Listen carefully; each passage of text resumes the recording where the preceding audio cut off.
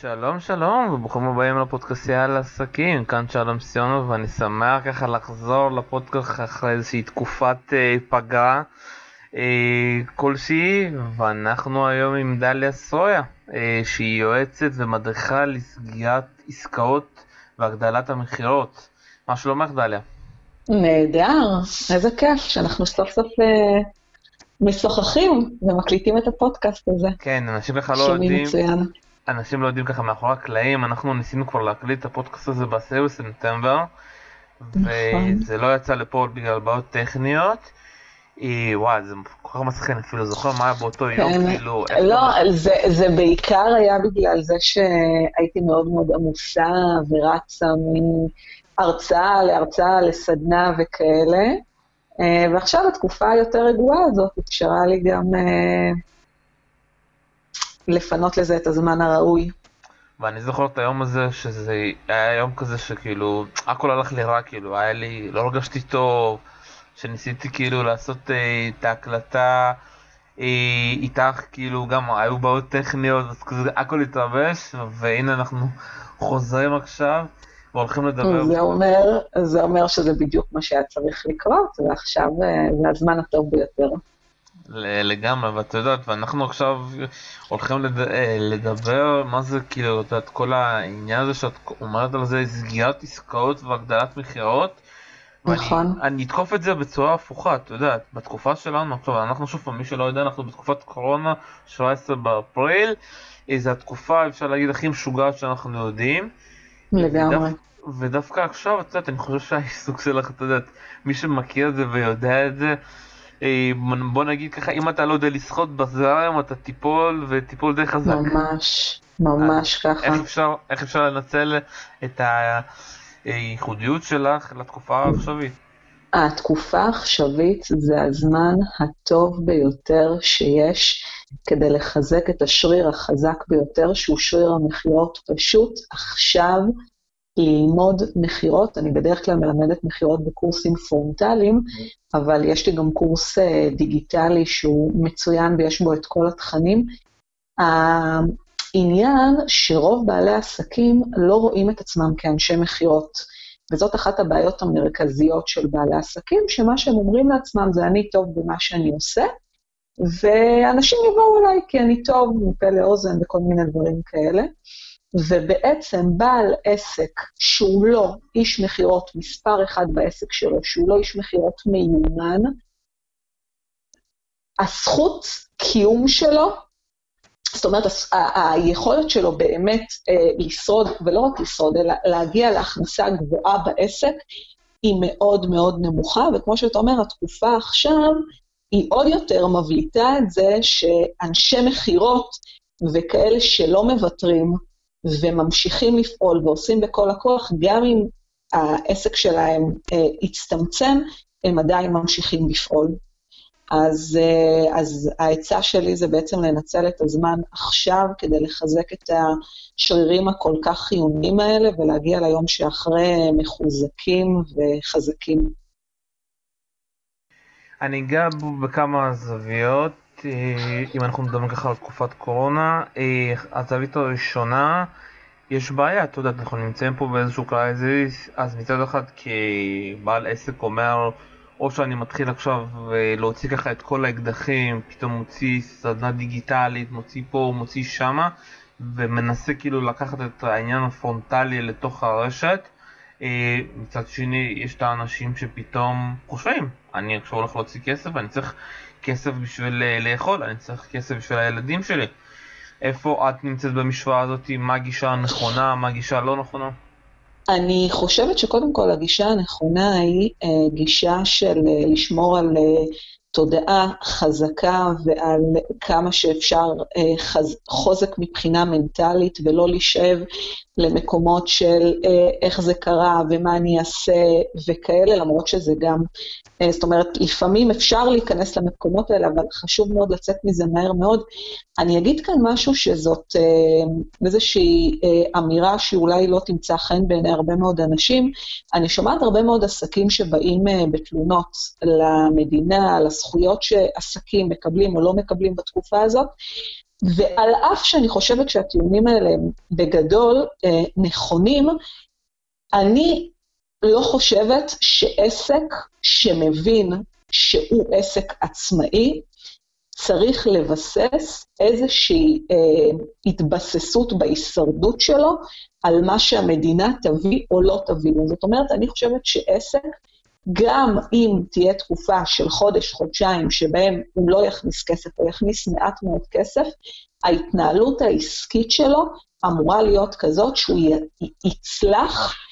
יצליח לעבור את התקופה הזאת, בעצמו, בזכות הכנסות שהוא כבר הכניס, בזכות זה שהוא דאג לעצמו גם לימים קשים. אני יכולה להגיד לך שאצלי ההכנסות הצטמצמו בהחלט, אני עושה קורסים פרונטליים, זאת ההכנסה המרכזית שלי בעסק, גם בארגונים, גם בקורסים שאני עושה, וההכנסות שלי הצטמצמו משמעותית, אבל מצד שני אני כן יושבת ומפתחת אסטרטגיה עסקית, אני כן יושבת ומפתחת מוצרים חדשים, אני כן ממשיכה ללוות עסקים ולקוחות שלי בדרכים שאני מוצאת לנכון, כמו הזום וסביבה דיגיטלית. זאת אומרת, אני כן מצד אחד שומרת על יצירתיות, מצד שני אני מבינה שכן, יש כאן תקופה שההכנסה הולכת ופוחתת, ומצד שני, במקום להוריד את האנרגיות, אני בעצם משמרת אותם בזה שאני עושה דברים שיעזרו לי לחזק את העסק ביום שאחרי. אחד הדברים שאני רוצה להגיד לך, כאילו, אתה יודע, כל העצמאים שבאים בטענות למדינה, כי בסופו של דבר, אתה יודע, כמה אני לא יודעת כמה אתה יודעת, אבל בכנסת אף פעם לא היה מישהו שהיה בעד העצמאים, תמיד שמו אותם כהילד הרע, הילד החורג, אני מדבר בעיקר על הממשלה, ופתאום שהבועה הזאת של הקורונה התפוצצה, שמנו לב מי הבן המועדף ומי הבן הלא מועדף, וזה מאוד קשה שאתה משקיע בעסק שלך כל כך הרבה זמן, ופתאום ביום אחד, בום, אנחנו רואים מה שקורה בעילת. אני לחלוטין מסכימה עם כל מילה, הקושי הוא קושי שאני מזדהה איתו בדיוק כמו כל עסק אחר. מצד שני, יש אתה יודע, בכל מקום בחיים אתה יכול להיות או החכם או הצודק. אז אם הבעלי עסקים שבוחרים להיות צודקים, ולהיכנס לתוך מצב של זה לא פייר ואני לא מקבל, ואיך עשו לי ואיך נפלתי וכולי, הם פשוט מבזבזים את האנרגיה שלהם, במקום לתעל אותה למקום של להיות חכם, ומה אני יכול לעשות כדי לצאת מהמשבר הזה, מה אני יכול לעשות. כמובן שאם המדינה תחליט, ומה שהיא תחליט לתת זה תמיד מבורך, אבל אני לעולם לא מציעה לאנשים לבזבז אנרגיה על משהו שהוא חיצוני לי. אני את האנרגיה שלי ואת הפרודוקטיביות שלי, ארצה לקחת למקומות שיש לי שליטה עליהם, ואני יכולה ליצור שם ולקדם שם. זה האני מאמין שלי בכל תחום בחיים, וגם כאן. גישה מאוד מעניינת, ולכאן אני רוצה להיכנס, שאנחנו מדברים על העניין של סגירת עסקאות. זה נהדר.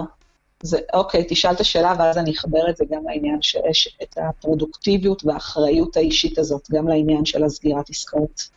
איך בתקופה של חוסר ודאות, בן אדם צריך לעבוד ולחשוב באופן שפוי, איך בן אדם, אני אגיד לך, כי מצד אחד אנחנו כבכל, כל מי אני מדבר בעיקר על עסקים שהם עצמאים, שיכולים לעבוד מהבית, ויותר אנשי הרוח, לא עצמאים כמו שהם של חנויות, מכולת או דברים כאלה, שבלי שהם מוכרים משהו פיזי, הם לא מתקיימים.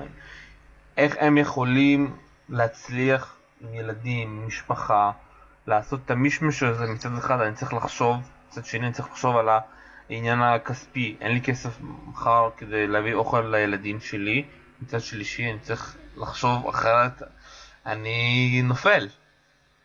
תראה, אני אקח את זה למקום באמת של הפרודוקטיביות והאחריות האישית, בסדר? שזה צעד שהוא מאוד מאוד מאוד מרכזי בשיח של לימוד מכירות. מה שבעצם אתה אומר כרגע, אתה מתאר קושי, שהוא קושי אמיתי. אגב, אני אימא ל3 ילדים קטנים, ואני נמצאת איתם בבית, עם בן זוג שהוא עובד חיוני ועובד במשרה מלאה פלוס. זאת אומרת שביחד לכל מה שאני דואגת לו לעסק, יש לי 3 ילדים קטנים בבית, שהקטן ביניהם הוא בן 3, אוקיי? זאת אומרת שגם אני מאוד מאוד מבינה את המצב הזה, אני נמצאת בתוכו. אבל אני דווקא חשוב לי כן לשים פה רגע פוקוס על עניין של אחריות אישית, בסדר? זה מאוד מאוד מקביל לטיעונים שאני שומעת מבעלי עסקים, גם בזמן שזה לא קורונה, ביום יום, בעלי עסקים מאוד מאוד מתוסכלים, משיחות שלהם עם לקוחות, הם הרבה פעמים מרגישים שמתקשר אליהם לקוח רק כדי לקבל מהם מידע, הם יושבים, כותבים הצעת מחיר, עונים לו על שאלות, משקיעים הרבה מאוד מהזמן שלהם, ובסופו של דבר הלקוח לא סוגר איתם עסקה, ואז מה הם עושים? הם מתוסכלים על הלקוחות, ואז מתחיל סיפור פנימי של לקוחות, זה עם קשה, וישראלים לא אוהבים להוציא כסף, ועד שהם מוצאים כסף הם מוצאים לך את הדם, וכל מיני דברים כאלה, במקום לקחת את האחריות האישית על עצמם, ולהגיד לעצמם, אוקיי, אם אני מבזבז כל כך הרבה זמן יקר, על שיחות מחירה, ולא מצליח לסגור אותם, ורק מביא עוד מידע שלא מקדם אותי לשום מקום, אז אולי כדאי לי פעם אחת ללמוד איך עושים את זה נכון? נכון? זאת מסקנה הגיונית, מה שאני אומרת עכשיו? נשמע לך הגיוני? מעולה. אז אני רוצה להגיד לך שהמסקנה הזאת שנשמעת מאוד הגיונית, היא ממש ממש לא ככה ככה בעלי עסקים חושבים. בעלי עסקים, כשהם מתקעים במצב הזה פעם אחר פעם, הם לא אומרים לעצמם, אוקיי, אני אלך ואני אחדד את כישורי המכירה שלי, כדי לבצע את השיחות טוב יותר. מה שהם אומרים לעצמם זה, אוקיי, אני אלך ואני אשקיע יותר כסף, בלהביא לי יותר לידים, כדי להצליח לסגור אותם. זאת אומרת, גם פה האחריות האישית, שבעל העסק מוכן לקחת על עצמו כדי ללמוד וכדי לחזק את השריר שלו, גם פה היא מאוד מאוד מוגבלת. אני לוקח את זה לשני כיוונים, מה שאת אומרת. דבר ראשון, את יודעת, הסטטיסטיקה, כל בעל עסק עצמאי שני, העסק שלו נסגר אחרי X זמן. ודבר שני, את יודעת, אני תמיד חושב ככה על עצמי, את יודעת, הדבר הכי טוב שאנחנו טובים בו הישראלים, את יודעת איפה? בחיל האוויר. את יודעת למה? למה? כי אחרי כל טיסה, לא משנה אם זה הטיסה הראשונה או הטיסה גם שזה באים במילואים, עושים תחקיר טיסה. וזה, לדעתי, זה אחד הדברים שבעלי עסקים לא יודעים לעשות. הם לא יודעים לבוא ולבקר, לבוא ולתחקר את עצמם, מה הם עשו נכון ומה הם לא עשו נכון. לגמרי. אני לוקחת את מה שאתה אומר עכשיו, אפילו כמה צעדים קדימה, ואומרת שגם כשאנחנו לומדים מכירות, וגם כשאנחנו יודעים איך לקיים שיחת מכירה, אני יכולה להגיד לך שזה מה שאני עושה, בסוף כל שיחה אני שואלת את עצמי, מה עשיתי נכון ומה עשיתי לא נכון, בדיוק כמו התחקיר שאתה מדבר עליו. גם מכירות זה לא משהו שפעם אחת למדתי, סימנתי עליו וזהו, אני איש מכירות פצצה. כל הזמן התהליך שלנו כבעלי עסקים בתחום המכירות, בתחום השיווק, בכל תחום שהוא, זה כל הזמן להיות עם יד על הדופק ולראות איפה עוד אנחנו יכולים להשתפר. איפה עוד אנחנו יכולים להשתפר, לא איפה אנחנו יכולים להתלונן על מה היה לא בסדר, על מה עשו לי, על מה לקחו לי, על מה זה לא הוגן, אוקיי? כי אלה מקומות שפשוט גוזלים ממנו אנרגיה לשווא.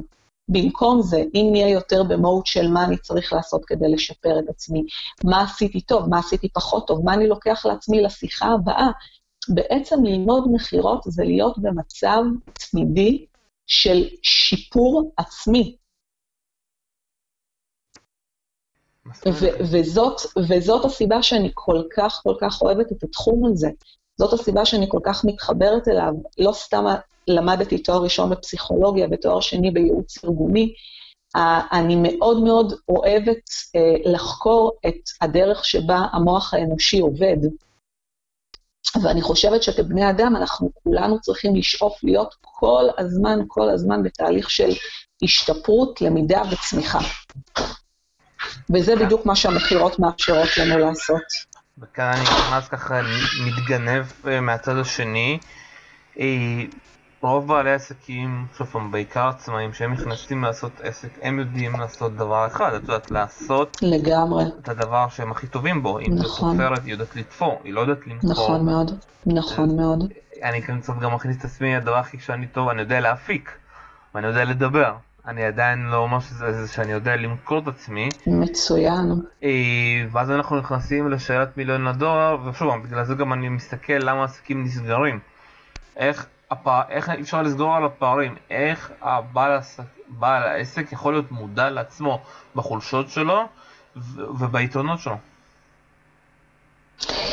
תראה, אני חושבת שכל בעל עסק, כשהוא מחליט לפתוח עסק, צריך להבין את כל ההשלכות של מה שהוא הולך לעשות.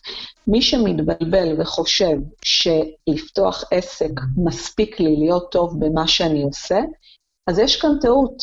יש כאן טעות, כי בעל עסק צריך, כי אני אומרת שמישהו רק טוב במה שהוא עושה, יכול להיות אחלה עובד שכיר שבעולם. אגב, יש הרבה אנשים שמשתמשים במילה שכיר, כאיזשהו סוג של גנאי, או משהו שהוא כאילו פחות טוב מלהיות עצמאי.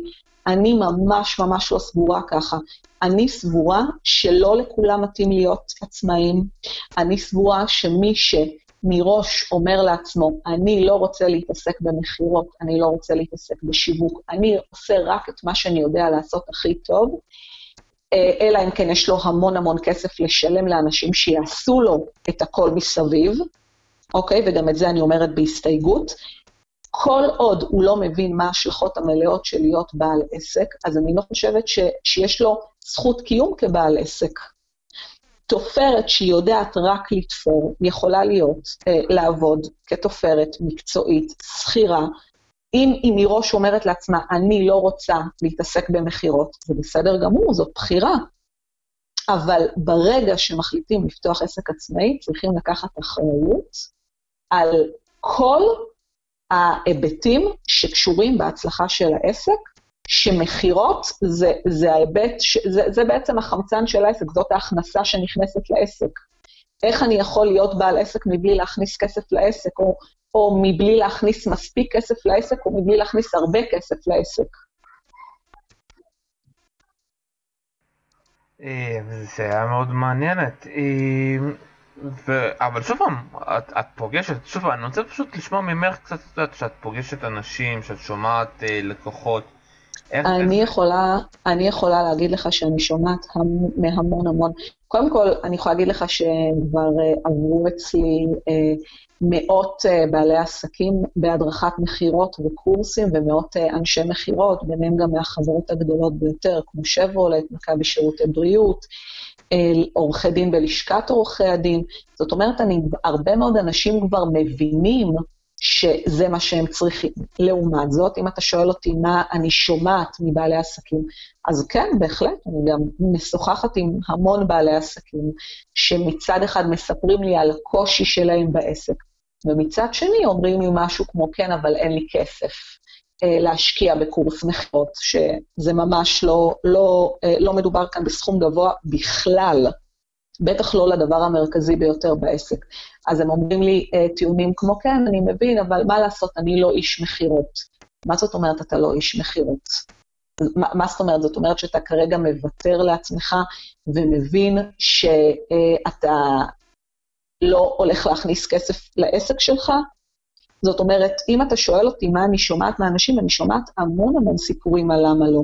אני שומעת אנשים שמספרים לי כמה הם לא מצליחים לקיים שיחות מכירה, והולכים ומשקיעים עוד 2,000 שקל בחודש בפייסבוק ובגוגל, כדי להביא להם עוד לידים, שגם אותם הם לא יצליחו לסגור. וכאן נשאלת השאלה, איפה התודעה העצמית? לגמרי. איפה התודעה העצמית, איפה האחריות העצמית, איפה המקום שבו אני אומרת לעצמי, אוקיי, אני מבינה שגם הבעיה וגם הפתרון תמונים אצלי.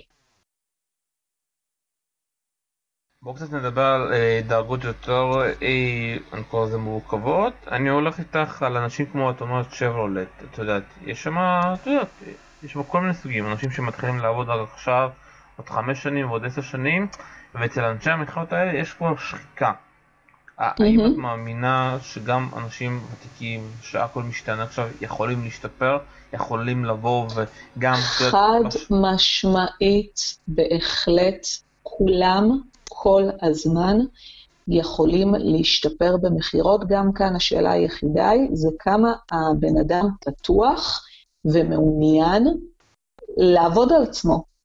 מי שמגיע, אני יכולה להגיד לך שאני מדריכה אנשים שעוסקים במכירות 40 שנה, וגם כאלה שעוסקים שנה, שנתיים.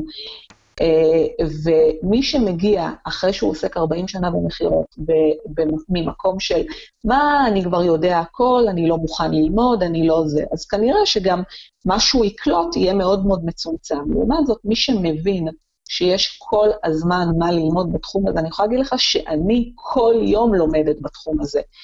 שאני עוסקת בתחום הזה כבר 20 שנה, ומלמדת את התחום הזה כבר 10 שנים, אני בעצמי עדיין כל יום לומדת דברים חדשים, כל יום מבינה דברים חדשים, כל יום משפרת בעצמי את תהליך המכירה שלי, וכמובן בהתאם מלמדת ומחדדת את התכנים והכלים שאני מעבירה הלאה. השיפור הוא אינסופי. קצת נלך על כמה טיפים. קודם כל, יש דבר כזה טיפים לסגירת עסקה? בטח שיש, אני גם אתייחס אליהם בשמחה. אז אני אתייחס, הטיפ המרכזי שלי קודם כל, זה להיות במקום שמוביל את השיחה, ולא במקום שמובל על ידי הלקוח.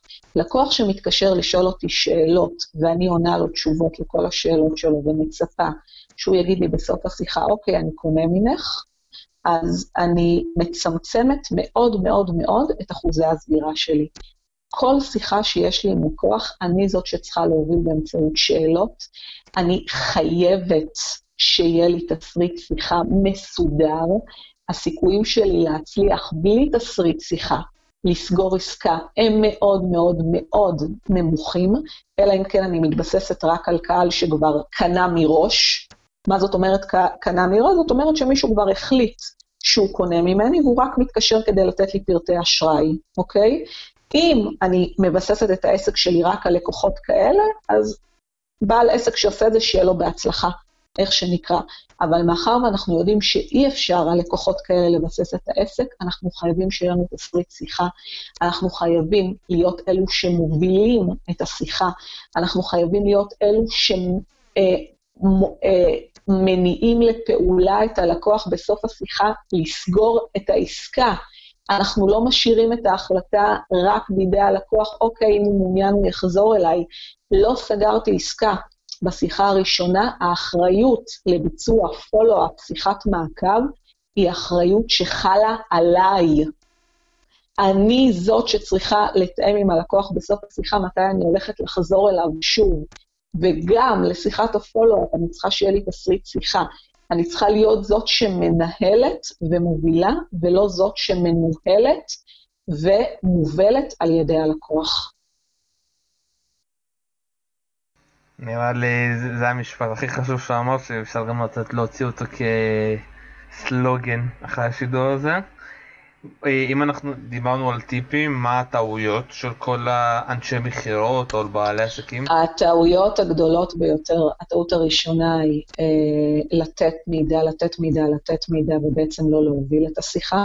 זו טעות אחת. טעות שנייה זה שהמון בעלי עסקים לא עושים שיחות פולו-אפ ובעצם לא מרימים כסף מהרצפה, משקיעים את הזמן שלהם בשיחה ראשונה של 20 דקות, חצי שעה, אפילו 10 דקות זה הרבה זמן, עם לקוח ואפילו לא מתקשרים כדי לסגור את השיחה.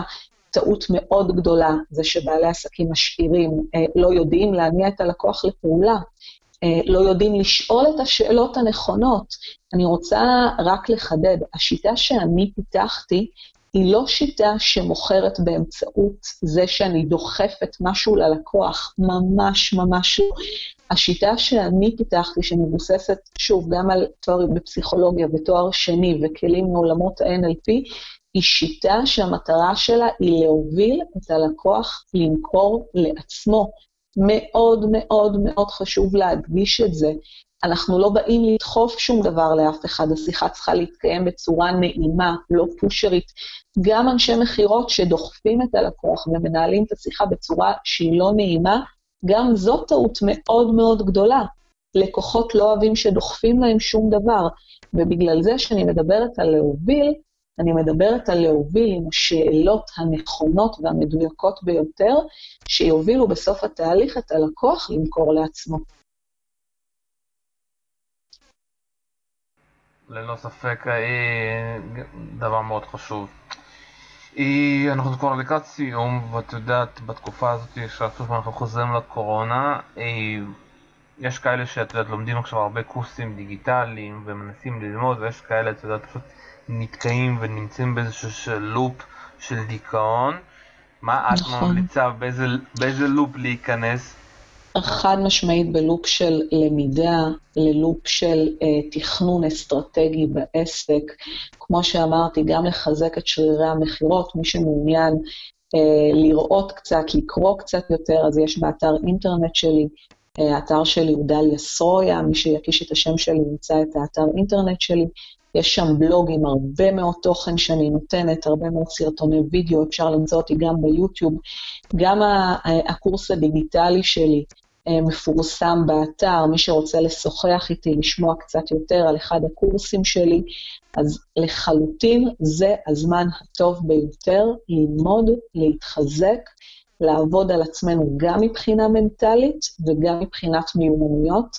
אגב, שאלה שני המישורים שאני עובדת עליהם בלימוד מכירות, אני לא מלמדת רק טכניקה, טכניקה זה לא מספיק, אני מלמדת גם הרבה מאוד עבודה על תודעה ועבודה עצמית, וחד משמעית, להתחזק, לחדד דברים, לפתח מוצרים. אני הולכת לעשות גם יום רביעי הבא וובינר בשידור חי, ללא תשלום, ששם אני הולכת לדבר על 5 הצעדים החשובים ביותר בעסק, כדי להכין את העסק ליום שאחרי, אז מי שרוצה להירשם לוובינר, מוזמן בשמחה. זו דרך מעולה ככה לסיים את הפודקאסט הזה. דליה סרויה-יועצת ומדריכה לסגירת עסקאות והגדלת מכירות. היה לי מאוד כיף, תודה רבה. תודה רבה לך על ההזדמנות, מעריכה את זה מאוד, תודה. ביי. ביי, להתראות.